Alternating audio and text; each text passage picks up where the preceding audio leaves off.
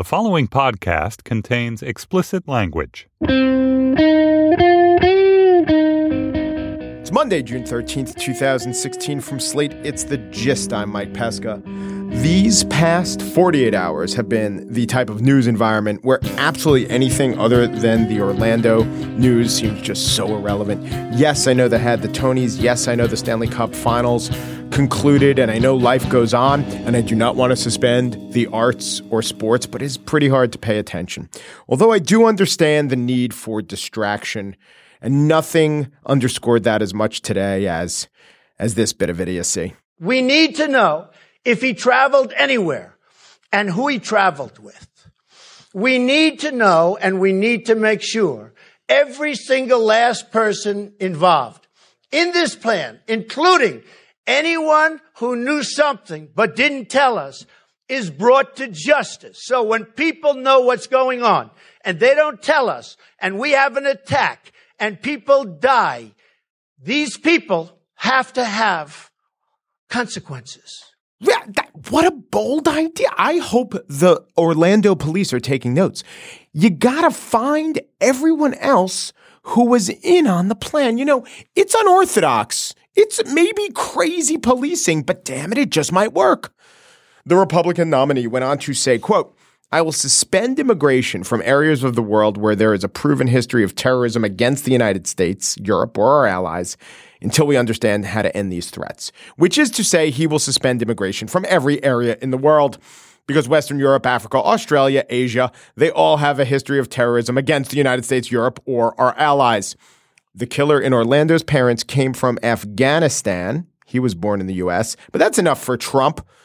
If your parents came from a place where there is terrorism, we got to keep those people out of the United States. Now, my parents came from the United States, a place where there is terrorism. So I guess I'm out. Trump tagged his visionary pronouncements with this pledge. America will be a tolerant and open society. Ah, yes. But if mocking Trump helps the healing, and it does, I say he's played his role.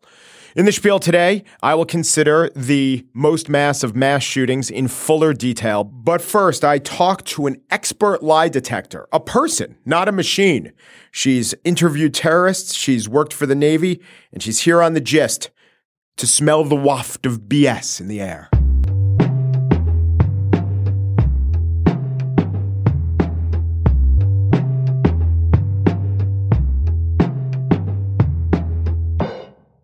Lena Sisco is a former military intelligence officer and an interrogator who has trained Department of Defense personnel. She's been to Gitmo, she's been to Pakistan, and she's been on the Dr. Drew show. I know which one is the most impressive of those. Her new book is You're Lying, Secrets from an Expert Military Interrogator to Spot the Lies and Get to the Truth. Hello, Lena Sisco. Hello. How much better are you than a lie detector, the machines that we call lie detectors? Yeah, those machines. Well, I'm going to tell you that first off, that machine is not a lie detector. So the polygraph machine, although we use it for one, just detects stress. So this is why when I start teaching people about body language and to look for nonverbal indicators of deception, it's hard because you have to decipher the indicator that you see to know, is it an indicator of stress alone or stress because a person's lying. So that machine is not a lie detector. It just says, hey, this person is really stressed right now, could potentially be because they're lying. So that's up to the polygrapher to ask those good questions and then do their verbal analysis to really see, oh, they're lying or they're just stressed. And of course, the machine baselines you too. Yeah. Do you use it? I mean, I know you're not an operator, but in the overall interrogation of someone from Al-Qaeda or the Taliban or someone suspected of that, will that be one of the data points to be considered in an interrogation? So I've never used one. I don't trust it enough. I trust my skills more to detect deception because right then I'm looking at your nonverbal. I'm matching it up to your verbal, your words and your responses, and then I'm immediately following up with questions. So, from those responses, I can tell, okay, this is not true, or I need to dig a little deeper, probably truthful about this one particular thing, but not everything else. So the machine for me would just be a waste of time. It also is a very hard resource to come by when you are forward deployed. So it's not like I could just say, hey, I want to get my guy in a polygraph machine today. that doesn't happen that quickly. In fact, it takes a long time and a lot of coordination. Do you speak Arabic, Urdu, Farsi, any of the languages that a Taliban or Al-Qaeda fighter would speak? No. So I started learning Arabic very quickly. And in fact, one of my detainees at one point, he had answered a question. I understood it, and I immediately jumped into a follow-up question before my translator interpreted it. And he got so upset. He said, "You lied to me. You can understand me." I was like, "Oh, gosh, no. It's just how you're learning English, I'm learning your language." But no, I never went to Gitmo with any of those languages and still don't speak them to this day. So I had to rely on my interpreters. How much does that hinder the process of detecting lies? You know what? It didn't hinder it. In fact, it's good because when you work with an interpreter, you're going to talk to the detainee, and you maintain that eye contact to build that rapport with the detainee. But as soon as that detainee listens to what you said through the interpreter, you now are not focusing on phrasing a question or saying something. All of your attention is watching them. So you can see the immediate facial reaction or expression of emotion. You can watch what the body does, and then you wait to hear their response. Now, the hard part is when they're responding, I can't match up the indicators to their words because I don't know what their words mean. So that part, it does make a little more difficult because I have to wait for the translation. So then do you tape these specific interrogations and watch it and put the words to the actions afterwards, or can you, in the moment, get a pretty good read on the truthfulness or deception? In the moment, you do. And this is a good question because I still to this day train tons of law enforcement and Department of Homeland Security personnel. And they ask me the same thing, is it good to have your interviews taped so we can go back and study them? And my answer is yes, it is. However, never rely on that because first off, if you are not training yourself to be able to detect those indicators immediately, then you're going to lose out in the end. Second, if you rely on a recording and the recording machine or something in the equipment doesn't work, now you have nothing to go back on. Third, it takes double the amount of time. So I tell every interviewer I teach, get good enough to the point where you can use your skills, both verbal, nonverbal, and deception in your questioning techniques, and just leave the interview knowing, yes, he was deceptive about this was truth, or whatever.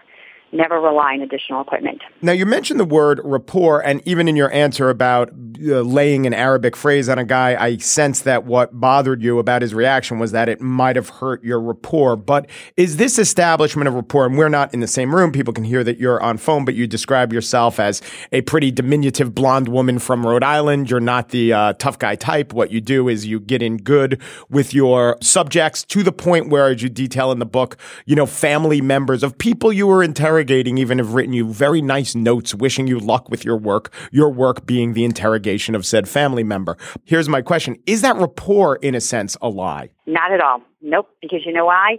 When I'm in that booth, no matter how heinous of a crime that person has committed, and let's face it, 9/11 was pretty darn heinous and made me sick to my stomach, I had to take that away. I had to step out of my true feelings and just look at that person as a person and get them to like me. Because I knew at the end of the day, the reason why I was doing that was much greater because I wanted to catch all the people who were responsible for that heinous attack. And that led me to be genuine enough to build honest rapport with these people who invited me then back to Pakistan to meet the family. Yeah. Now, in the book, you address this, and I see that on Human Rights First, there is a statement of national security, intelligence, and interrogation professionals that you and a bunch of generals and admirals signed just against torture. I mean, some of the headlines from this is torture is counterproductive, torture is ineffective. And you say that you never saw it firsthand, or there's no evidence that you saw that it was in play in any of your sites. But tell me why torture, why something like waterboarding would get in the way of what you were trying to do. Sure. So when I was in the Navy, I did a correspondence course, and it was studies from all of the POWs from the Vietnam days, and what they wrote specifically really hit a button with me.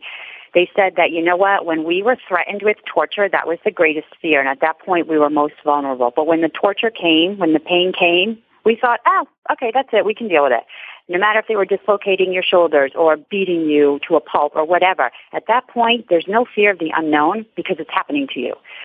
At the point of the fear of the unknown, where there's, I'm going to do this to you, or you're going to get waterboarded, people aren't going to tell you the information you want. They're going to tell you anything in hopes that you believe it's what you want to hear. So the veracity of the information you're getting or the legitimacy is very questionable. And they're only going to say things to make the pain stop. But it's not information that you can report on or that can catch additional bad guys or stop attacks. Now, there's some people who live in the tactical environment and may disagree with me and said, well, you know what, I've done something different. I did get actionable intelligence information.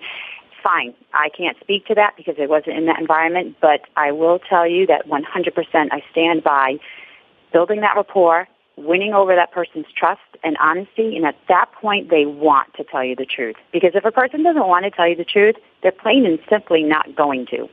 When you were at Gitmo, the prisoners there had, let's just say, a very strong suspicion of guilt. I mean, that's why they were there. We're going through still a number of judicial hearings, but I think at the time you were there, there was no adjudication, no final guilty verdict, but they were there because it was strongly suspected. Probably the people who put him there would say they're known to be bad guys. Therefore, how open were your bosses to you coming back saying he's not lying? They were open. If they put all trust in their interrogators. So if I were to write a recommendation and say, hey, listen, I have gone through all of these steps. I have, thoroughly analyzed this information. I have back-checked it with other information, et cetera, et cetera. At that point, they'll believe my determination. I will say this, though. People in Gitmo, because I get asked this a lot of times, were there any innocent people there? My response is, I can't answer yes and no because I didn't talk to all 700 of them, right? I only talked to a couple hundred or a few hundred. Mm-hmm. But the thing is, if you got in Gitmo, you must have been in some place over there that wasn't, you weren't doing anything good. To me, you're not just in a wrong place at a wrong time, especially during that time.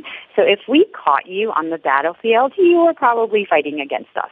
And if you made it to Gitmo, I'm pretty sure that was your intent. Well, what was the last time you were there? Oh, my gosh. Years ago, 2007, 2009, I can't even remember. Right.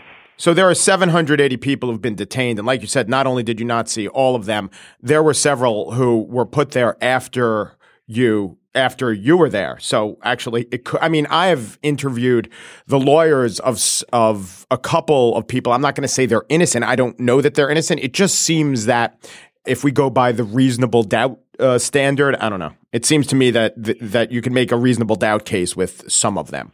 Yeah, you definitely could. So think of this. Think of a prison system here in stateside. You have the varying degrees of a kid who walked into Walmart and swiped a lighter on his way out and didn't pay for it, right? So did he have intent on doing it? Yeah. Is he a bad kid? Is he malicious? Maybe not. Maybe it was just this thing that he did. Maybe he can't believe he did it, whatever. And then you have, the murder, pedophile, rapist on the other end. Mm-hmm. We had all of that at Gitmo. We had the kid who walked off with a lighter, and then we had the pedophiles and the rapists and the murderers. So to vet through all of that is what we really needed to do. But in a U.S. jail, it's very rarely the case that they're going to pick up a guy who really did nothing and the cops will say to you, we think he's the number 3 guy in the Latin Kings. Like, there's just not that vast chasm. But in Gitmo, there might have been. I mean, you might not have known how high up, if at all high up, some of these guys were. And I would assume that totally affects even where to begin with your questioning. Oh, my gosh, yeah. And, I was there back in a day where we didn't have a lot of the technology that we have today. And so I would go in, and my first session with them would be just punching holes blindly in the dark, finding out who this guy was, what he potentially knew about, because I had nothing on him. I didn't know his name. I didn't know where he came from. And so it was really difficult in that time. Got a lot better. Even before I left Gitmo, we had technology where we were getting that information before we even, got the next plane full of detainees. So we're getting, circumstances of capture, where they were captured, who they were captured with, what they were suspected of, what they were found doing at the time of capture. So that helped us a lot. But in the beginning, we didn't have that. So it was a lot of work. I don't know how much you could talk about. I'm sure you can't get too granular in your specificity, but did the things you find out lead to the uncovering of plots or the putting together of events that already happened? Like, really tangibly, you could definitely say that occurred? Yes. That's all I can say. All right. That's all I can say.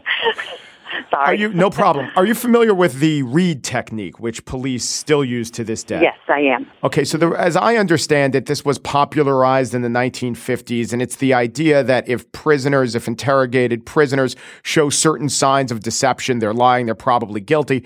But in the last decade or 2 decades, there's been a lot of investigation to call into question some of these assumptions. Like if someone is shifting in their seat, that might not prove anything. Or if someone stutters, that might not prove anything. What's your current assessment of the Reid technique and kind of the way police in the United States have been interrogating for the last 50 years? All right, so I will say Reid technique is just another technique. So there's tons out there. What I know of it is legit. It's good. There's a couple of techniques I don't agree with. For instance, I never offered a lesser offense, almost if you're talking to a guy to say, hey, I know you're not the guy who's responsible for anything, or I know that you felt forced to do this because it was your only option and you had a family to feed. I don't do that technique, and I have never, only because if you are the guy who's responsible, I just gave you a way out, and you'll never tell me. So that's one thing I avoid. To me, I like questioning techniques. I can catch you and find your lie just by how I formulate my questions and my words. It's a mind game. It's this artful dance. You have to be on your toes for the hours that you're interviewing, and it can be 8 to 10 hours, and you have to just be spot on, taking everything in. One technique that I have used, and I've convinced myself that it helps me, I learned about it while playing poker, but I don't think it works that well with poker, but I have seen it in life. Although I've seen reams of research saying it's not true. When people try to retrieve a story, they look up and to the right, but when people try to invent a story, they look up and to the left. Do you put any stock in that? I put a lot of stock of it, but Good. Me give you the wow. I got to give you the howevers. Here's the thing. I put tons of stock in that, and it helps me detect lies to this day. But here's the problem. Not every person does that. So if you baseline a person's eye movements first, now you see when it shifts. And even when they're lying, people can't make up a total lie. So they're going to pull parts of the truth in. So while they're talking to you and lying, they're going to remember a little bits of truth. So their eyes are going to move back, left, right, left, right. You have to see where are they more focused. Where are they going? When you ask a specific question for a detail, where do they go to recall that detail or make it up? So baseline a person first. I'm going to say probably about 80% of the people follow that eye pattern movement model where it's up to the right is making it up and up to the left is recalling truthful. But I tell you, I have a good friend who's exactly the opposite. And I got to be careful around him because I'm like, oops, I got to remember you go opposite ways. So that can happen. If you baseline a person first, you are good. You could baseline a person within seconds. Ask them one question. And I like to do this one. If they know the song, Star Spangled Banner, which you think most people would, ask them, what's the 6th word in the Star Spangled Banner? You will see their eyes immediately. They're retrieving it. Yes, they got to go through it. Right. Exactly. So once you have that, you're like, got your baseline. Yeah. Read Lena Sisco's new book, You're Lying, Secrets from an Expert Military Interrogator to Spot the Lies and Get to the Truth. Excellent to talk to you. Thank you, Lena. Oh, it's fun talking with you. Thank you so much.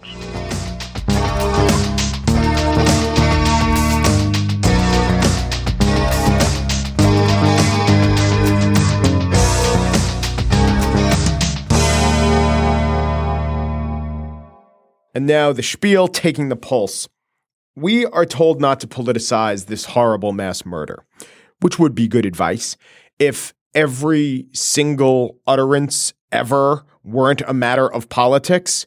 Oh, why should anyone own an M16? What person really needs a combat weapon that our troops use to hunt a deer or to protect his business, right? That the M16, the civilian branding is the AR-15, is available to someone who's called crazy by his ex-wife, who's visited by the FBI 3 times, that question, that is called political. It means that you can't not talk about the political. Hillary Clinton did. I believe weapons of war have no place on our streets. It's political to the extent that we live in a civilization and politics are the means by which we set the rules of this civilization. Too many guns, too dangerous, too available. It's not an interesting answer, but the right solutions often aren't. Like, you know what brought down the Hindenburg? It was hydrogen. Helium's pretty safe. Hydrogen's pretty not. The hydrogen exploded. Some say it was a paint, some say it was a bomb. There's a debate about this, but really, all the experts said, yeah, it's the hydrogen. Stop putting the hydrogen in blimps, and blimps will stop exploding. And that's what happened. But what if hydrogen had a lobby? What if it was bad politics to talk about hydrogen? What if the rules were, my God, what do we do about this exploding blimp problem? You cut back on the hydrogen? No, that's political. It's unfeasible. We need better answers. We need to look at root causes. We need to fund anti-spark initiatives. Our weak leaders are emboldening this. Or you could just go with helium. No, we can't. Hydrogen's our right. Hydrogen's our freedom. There are other examples of this. Asbestos, lead paint, lead gasoline, thalidomide. Hey, I don't want to have a deformed baby, but I also don't want morning sickness. But the one thing we know is we could never, ever ban thalidomide. Now let's talk about solutions. I guess you could say, Mike, you're in a pretty privileged place. Maybe you resent me. Maybe you're there living in Florida or South Carolina or Colorado, and you're like, oh, easy for you to say. You live in New York City. Pretty easy to take this tone when you essentially live in a gun-free paradise. All right, it's not quite a paradise, but you are right. In New York, it is possible to own a gun, but in order to qualify for this, you get assigned a police officer. He thoroughly vets you. He interviews longtime associates. He notices if the FBI visited you 3 times, if former spouses call you violent and crazy.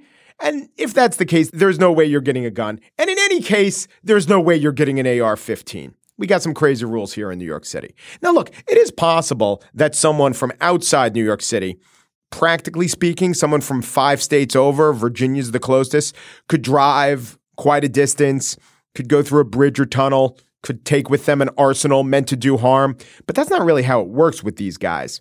Would New York City gun laws have saved all those people's lives? That is how it has been working out in New York. That has been the case. That's what I say we should try if we were in a position to actually try anything. What gun advocates say is we should try more guns. Good guy with a gun. Although there was an armed off-duty cop in Pulse and 50 people still died. Anyway, the good guy with a gun theory, and it is a theory, it's really more a thing to say than a solution that saves. But anyway, this says that if there were more guns around, spread around randomly in that club here and there, that a shooter wouldn't be so emboldened to go into a gun-free zone and open fire. Now, I'm going to say something that you won't ever hear a gun control advocate admit. I agree with that.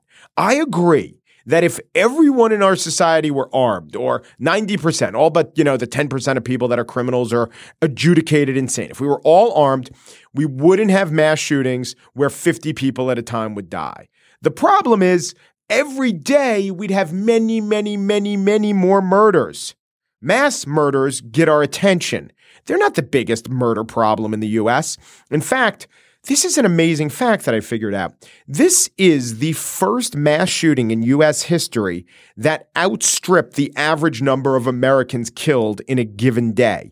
49 confirmed victims in Orlando. There are about 40 people killed every day across the U.S. That doesn't mean 40 every day. It spikes, it ebbs. It's possible that on the day of the Sandy Hook shooting, there were more people killed, 26, in that Connecticut school than there were in the rest of the country combined. But statistics indicate that that's actually not the case.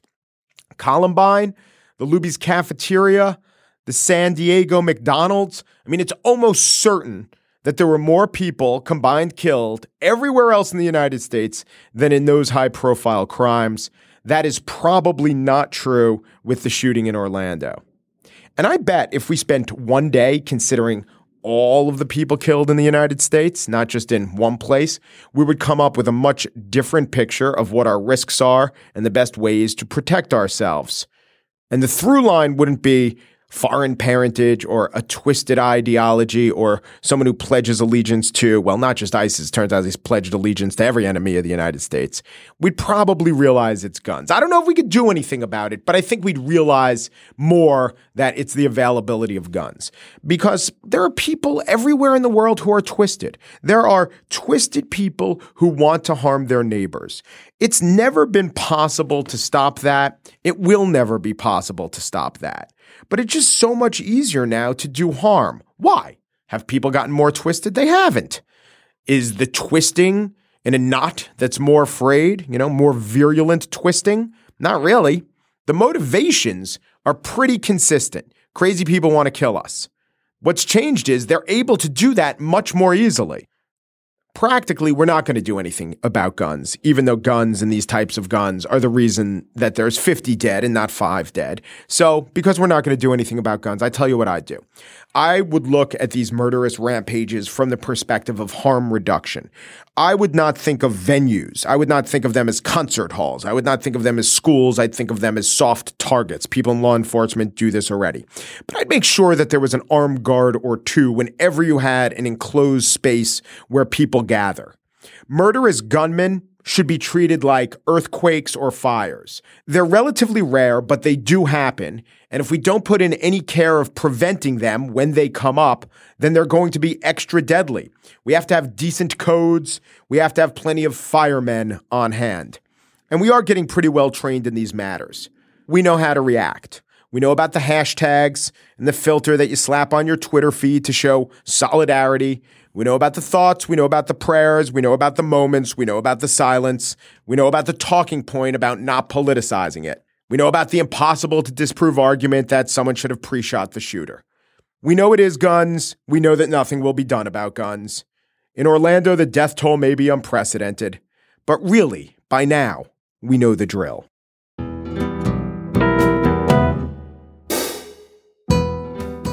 And that's it for today's show. Mary Wilson is the producer of The Gist, and Steve Lickteig is executive producer of Slate Podcasts.